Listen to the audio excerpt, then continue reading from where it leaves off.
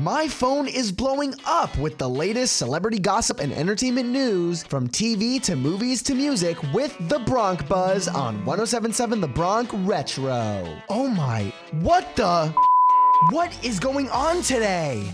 Hi, it's Kaleigh Muhs with the Bronc Buzz on 107.7 The Bronc Retro. During an interview with Live with Kelly and Mark, Johnny Knoxville talks about his new hairstyle and some of the comments he has been getting from it. Here's what he had to say. Just between us, yes. I've been coloring my hair since I was in my 20s. Oh, Come on. same. So during the pandemic, I'm like, I just, because you can't see anyone, it's getting gray. I'm like, just cut it out. I think it looks great.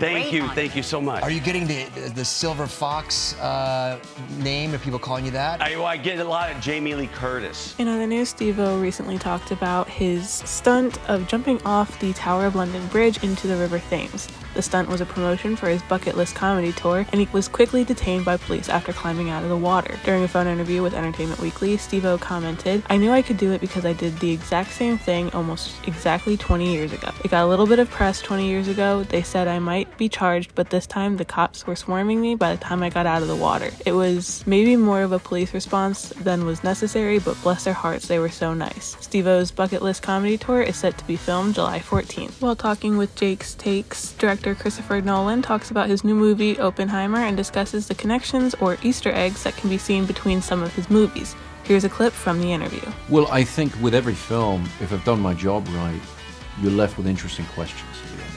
And in the case of Tenet, the reference to Oppenheimer, the reference to this incredible moment in history where the scientists in the Manhattan Project could not completely rule out the possibility of a chain reaction that destroyed the entire world when they set off that first device, the gadget as they call it.